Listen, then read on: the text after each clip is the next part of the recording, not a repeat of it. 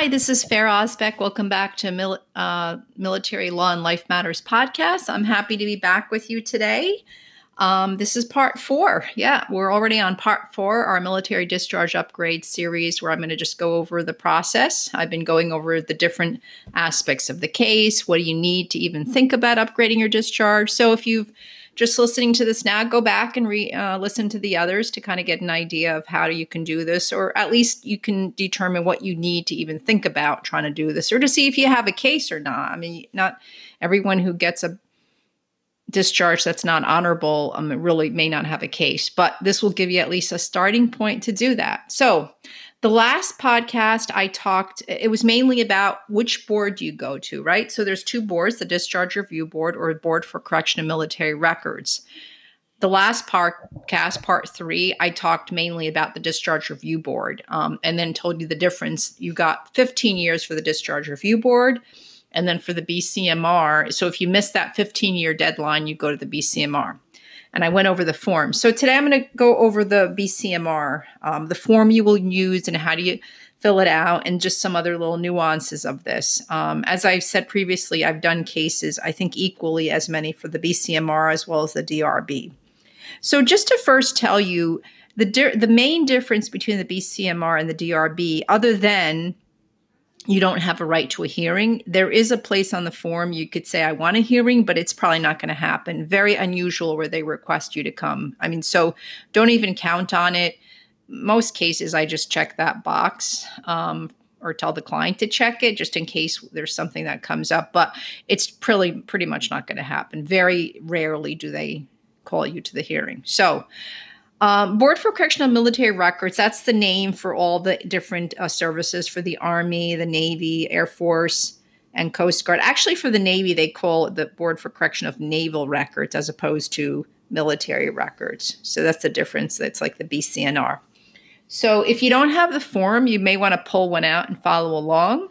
But let's go to the DD Form 149. So you will notice on the top of the form, it says Application for Correction of Military Records. Just so you know, it doesn't apply just to upgrades. They are a board that do any kind of change. I mean, you could basically do an application saying, I have a GOMAR in my records that needs to be removed. It was illegal. It was unfair. It was unjust. I have a Article 15, non-just punishment, which was unjust. There's a error on my DD 214. They did not mention that I was served in Afghanistan, and I've got the Afghanistan campaign medal, or I was in Iraq, etc. Just different changes or corrections, something's wrong. It could be anything. It could be there's a error with my GI Bill. I actually transferred it, but it doesn't show that it was transferred to my dependents, and now I can't use my kids can't use the GI Bill. So honestly, actually they look at stuff like, I should have been promoted. It was illegal. My promotion, they had my dates of service wrong. I mean, anything under the sun you can think of. If you need a change in your records, that's where you go to. And one of them is also upgrading your military discharge. I always say upgrade is also obviously changing it, right? Upgrade is from general to honorable or OTH to general, but it's like a change in the entire form. So I went over last time. This is if you've been discharged and it's been over 15 years, boom, you go to the BCMR. I'm just going to say BCMR to make it short, Board for Correction of Military Records, just so I don't have to keep repeating that over and over. Okay, so there's 2 circumstances you would go there. One, if you went to the DRB, you did a document review, you lost. You went to in person as well, you lost. Now you have no chance to go to the DRB. Now you go to the BCMR. So that's what we have. So let me just go over Block 1. Block 1 in the form is where you put your branch of service, your name, your pay grade at discharge. Again, if you don't know that, you get it off your DD 214, your social security number, your present status with respect to the armed forces. If you're a veteran and you're trying to change your discharge, it's discharge, right? That's why you're doing it. Now, it also says active duty, et cetera, because as I said, you could be on active duty and trying to correct something dealing with a promotion or regarding an award that's not on your DD2, not on your in your records. So that's why it has all those other statuses on there. Type of discharge, general, honorable, OTH, court-martial, BCD, that's what you put there. Date of discharge, when you were released from active duty, put that. That's on your DD 214. Okay, so block 5.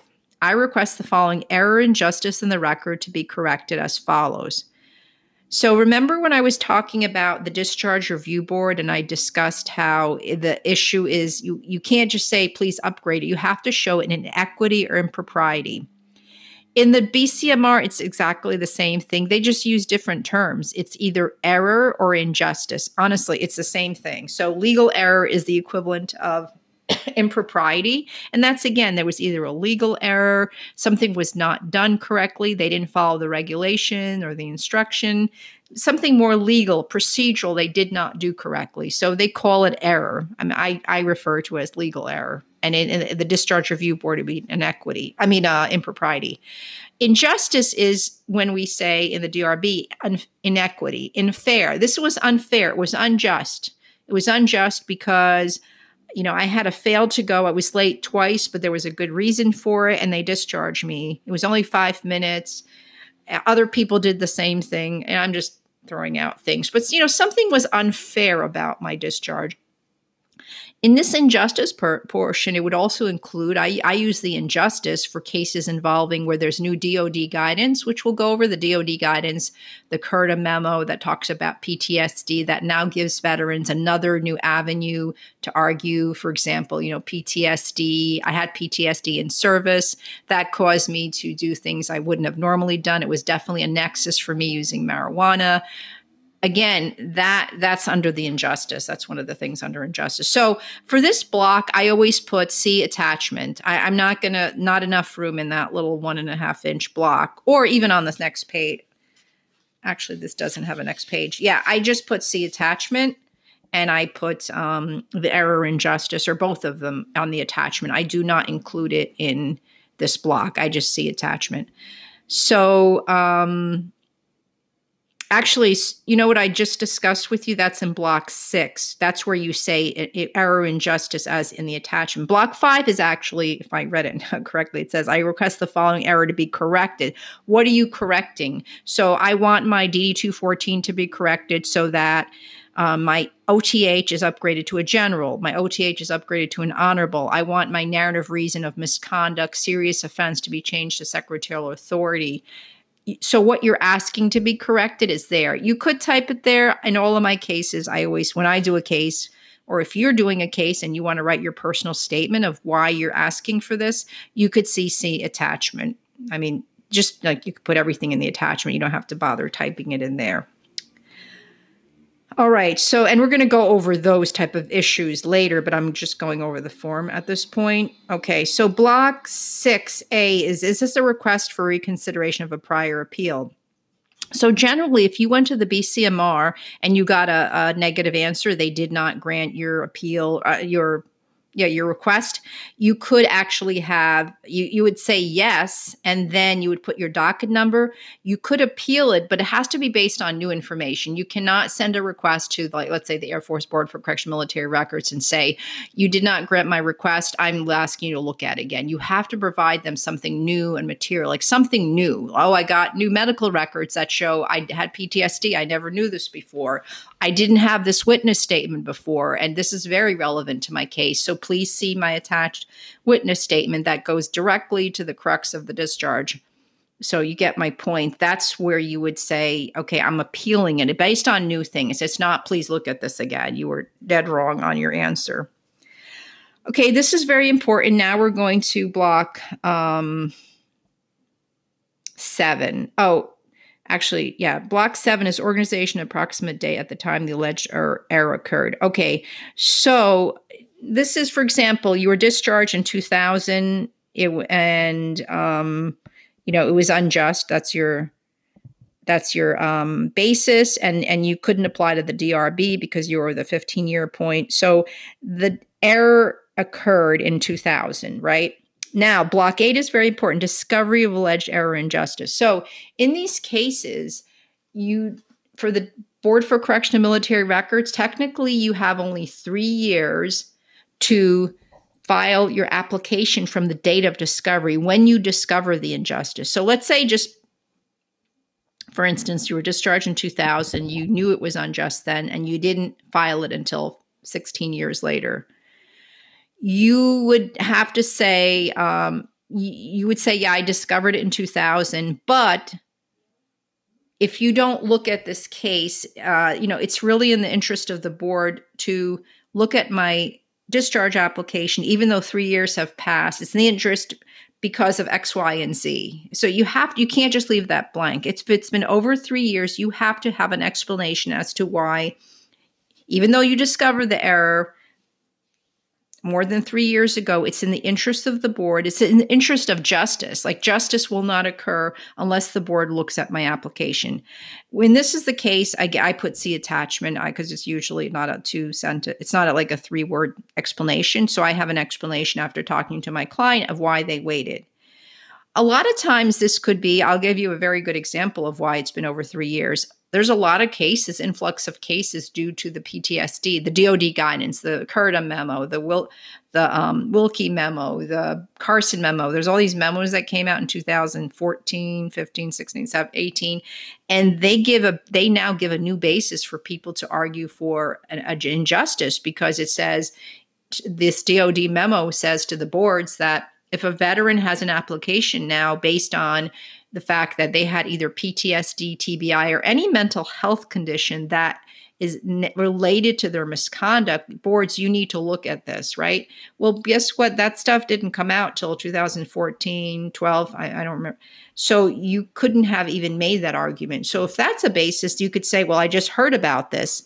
I didn't even know about this until this month when a friend of mine, mentioned, hey, have you heard about the Curta memo? Or I heard a podcast about this, or I read something online. So that's a very good reason why you wouldn't have known this right when you were discharged. Or you could have another, you were just too busy with life, you were working. I mean, just be honest and tell them. I will say they're really liberal in granting that when waiving it, because they want to see, obviously the boards want to see if there's some injustice to correct it. And they're not going to know that unless they look at your application. So they're not going to just say, 3 years, I'm not going to look at it. Even though I saw one case where they denied it based on the 3 years, but they still looked at the application and they thought it was unjust. I mean, they didn't find it to be unjust. They denied it anyway. And they also added as a reason that it was 3 years had passed, as another reason to kind of hey, we're not granting this, but by the way, it's been over 3 years. So they added that. But in the discharge cases, I honestly have never seen a case where the board says, BCMR said it's been over 3 years, we're not looking at it. They always look at it because they feel if there's a case, they want to, if there is a case where it's unjust, they want to upgrade it. They want to change it. So that's my take from, doing this, where they typically waive it. So that shouldn't be something to hold you back. As I said, if you don't have a case, they might cite that. But if you have a case, they're not going to deny it because 3 years has passed. In my professional opinion, now, I can't, the board might. I mean, I can't guarantee that, but generally they don't, for at least discharge upgrades. Okay, so I went over that big explanation about the discovery. The main point is, take away, don't ignore that. You got to address it. Okay, 9, in support of this application, I submit the following. Okay, so you're not going to probably have room to put that there. You could see attachment. So every application, you're going to have attachment. For example, I give you the PTSD example. Well, now you have your medical records as an example, as an attachment. Portions that show you had PTSD, or that you had depression or major depression or anxiety, or your VA records showing after you were discharged, you went to the VA and they're like, oh, wow, yes, you definitely had PTSD, or they discovered TBI, or you had any other mental health condition. It's not just PTSD. I mean, for a long time, people thought it just involved PTSD. It's not just PTSD. It could be any mental health condition, which you could have even if you were not deployed. So it's not just people who were deployed into Afghanistan and Iraq and ended up with PTSD. It could be any mental health condition that you had. Or you have a witness statement. My discharge was unjust because I really didn't do this, and I have 3 witnesses to say that I didn't do it. It was someone else, just as an example. So those would be attachments, right? Evidence, what you need to convince the board, because the onus is on you. The burden is on you. They're not going to go dig up records to try to figure out if your case was unjust. They just can't do that. You have to show them, and they will look at it and determine if it was unjust. Okay, so that's block 9. Oh, here 10, that's I desire to appear before the board. Yeah, that's probably not going to happen, but there could be cases they absolutely need you there. But if you don't want it, you could just put no. But if you want to have that chance of perhaps if there's an opportunity, you could put yes. I actually put yes for all of my clients. You just never know, just in case. Even though I don't think they're going to grant it, I put yes. If you have a counsel representing you, usually they're the ones filling this out, but the counsel puts their name and address, their phone number and email in block 11. This is again for the counsel or whoever's helping you. E, I would like all documents sent to me electronically. I always say yes. So if you're, I'd rather get things by email rather than snail mail. Rather by mail. I mean, sometimes they send you things in the mail, but I prefer to get it electronically. So I always put yes there. 12. Okay, 12 is if the applicant, the veteran himself or herself is not doing this, because it could be because the person died. I've had instances where the parents filed an application for their child, their son. So that would be next of kin, and then person would have to provide evidence of, how they're related, etc. You can't just do one and not show that you have some interest, or the spouse can do one for their spouse and you just attach that. If that's usually not the case, 13, it's the person puts their address, their phone number, email, fax number if you want in block 13. And then block 14, that's where you sign it. Again, it can be done electronically. A lot of times, some people can't do that based on their computer. And then you sign it. So that's when you're done with the whole thing. So don't do that until you do your memo too, right? So at the end, you can fill out the beginning portion, but don't sign and date it until you've finished everything, right? So I usually don't even fill out this form until I have everything done for a client. Obviously, you could fill out the beginning portions, but you don't want the client to sign it until it's all done. So that's the form here. Let me go over just a few other things. So the main thing, as I said in the last podcast, part 3, where you send this, page 2 of this form has the addresses. The Army, it's again in Crystal City, the same building. It's in Arlington. It's in Crystal City. It's a really neat area. It's actually where the Amazon headquarters, by the way. As an aside, it's a lot of hustle and bustle there. It's literally right there, where Amazon headquarters is going to be. It's pretty cool. The area, it's just this big building. It's not at a military. Well, there's military offices there, including the Army Review Board's agency, but it's some office building. It's not a military looking building. The Navy and Marine Corps, that's in Arlington, but it's in a different location. Arlington, Virginia, in Courthouse Road. For the Coast Guard, it's in it's actually the Department of Homeland Security does these. The Board for Correctional Military Records. It's not the same place. It's not the Coast Guard. It's the Department of Homeland Security's, that Office of General Counsel. And for the Air Force, remember I told you it's at Andrews Air Force Base, but do not mail it to Texas. This form, the DD-149, I checked it online. The current version is December 31st, 2017. I checked the DOD online forms. I always go there to if you just Google it, honestly, forms 2013 pop up, right? But I tend to like to go to the DOD website because you'll have the current version there. It still says Texas there for the Air Force. Don't send it there. Send it to Randolph. Send it to Andrews Air Force Base, Selmers Lane. Just Google Air Force Discharge Review Board or Board of Correctional Military. On their website, it will actually have the address. So it's at Selmers Lane. This whole change happened. I mean, it was last summer. I'm trying to think when it was. Has it been? I mean, it's been at least 6 months ago, and it caused a little bit of a they were forwarding applications. If you didn't know, if you just based on the form, you would have sent it to Texas and hopefully they forwarded your application. So don't send it to Randolph, send it to Andrews Air Force Base. But that's this form, right? That's the form you use, the DD-149. The takeaway is, again, make sure you put, when you discover the alleged error or injustice, don't leave that blank. You can put it on the attachment, put the date you discovered it. Again, we're going to go over what error injustice is, but I told you it's the same as for the DRB, the same exact analysis. So don't think these two boards, they look at different things. They look at the same thing. Was there an error, legal error, or it was just unfair, unjust? They look at that, right? And you're going to have that all in your attachment.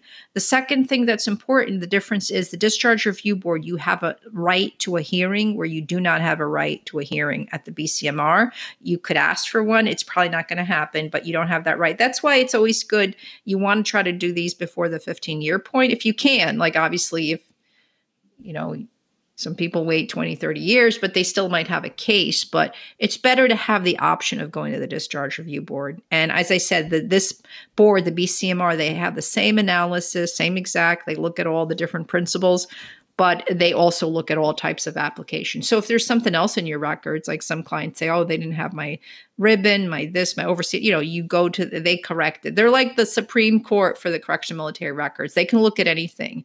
They do applications. I mean, I don't personally do those types of cases, but if someone thought they should have got a medical retirement, right? Like I should have had an MEB. They knew the Air Force knew that I had something wrong with me, very serious. I should have been referred to an MEB. They didn't do that, knowing I did at the time have this issue. And by the way, I did. Later, the doctors told me I had the serious issue, and that would have entitled me to an MEB, which would have entitled me to a medical retirement. Again, I personally don't do those cases, but there are attorneys who do. And if you have that type of case, it goes to the BCMR. These are all very difficult cases. I think the key in these retirement cases, just as an aside, because I'm on the subject, is just one thing you should know is if you were, like, let's say, discharged from the military, then you went to the VA and the VA said, wow, 10 years later that you have all these issues.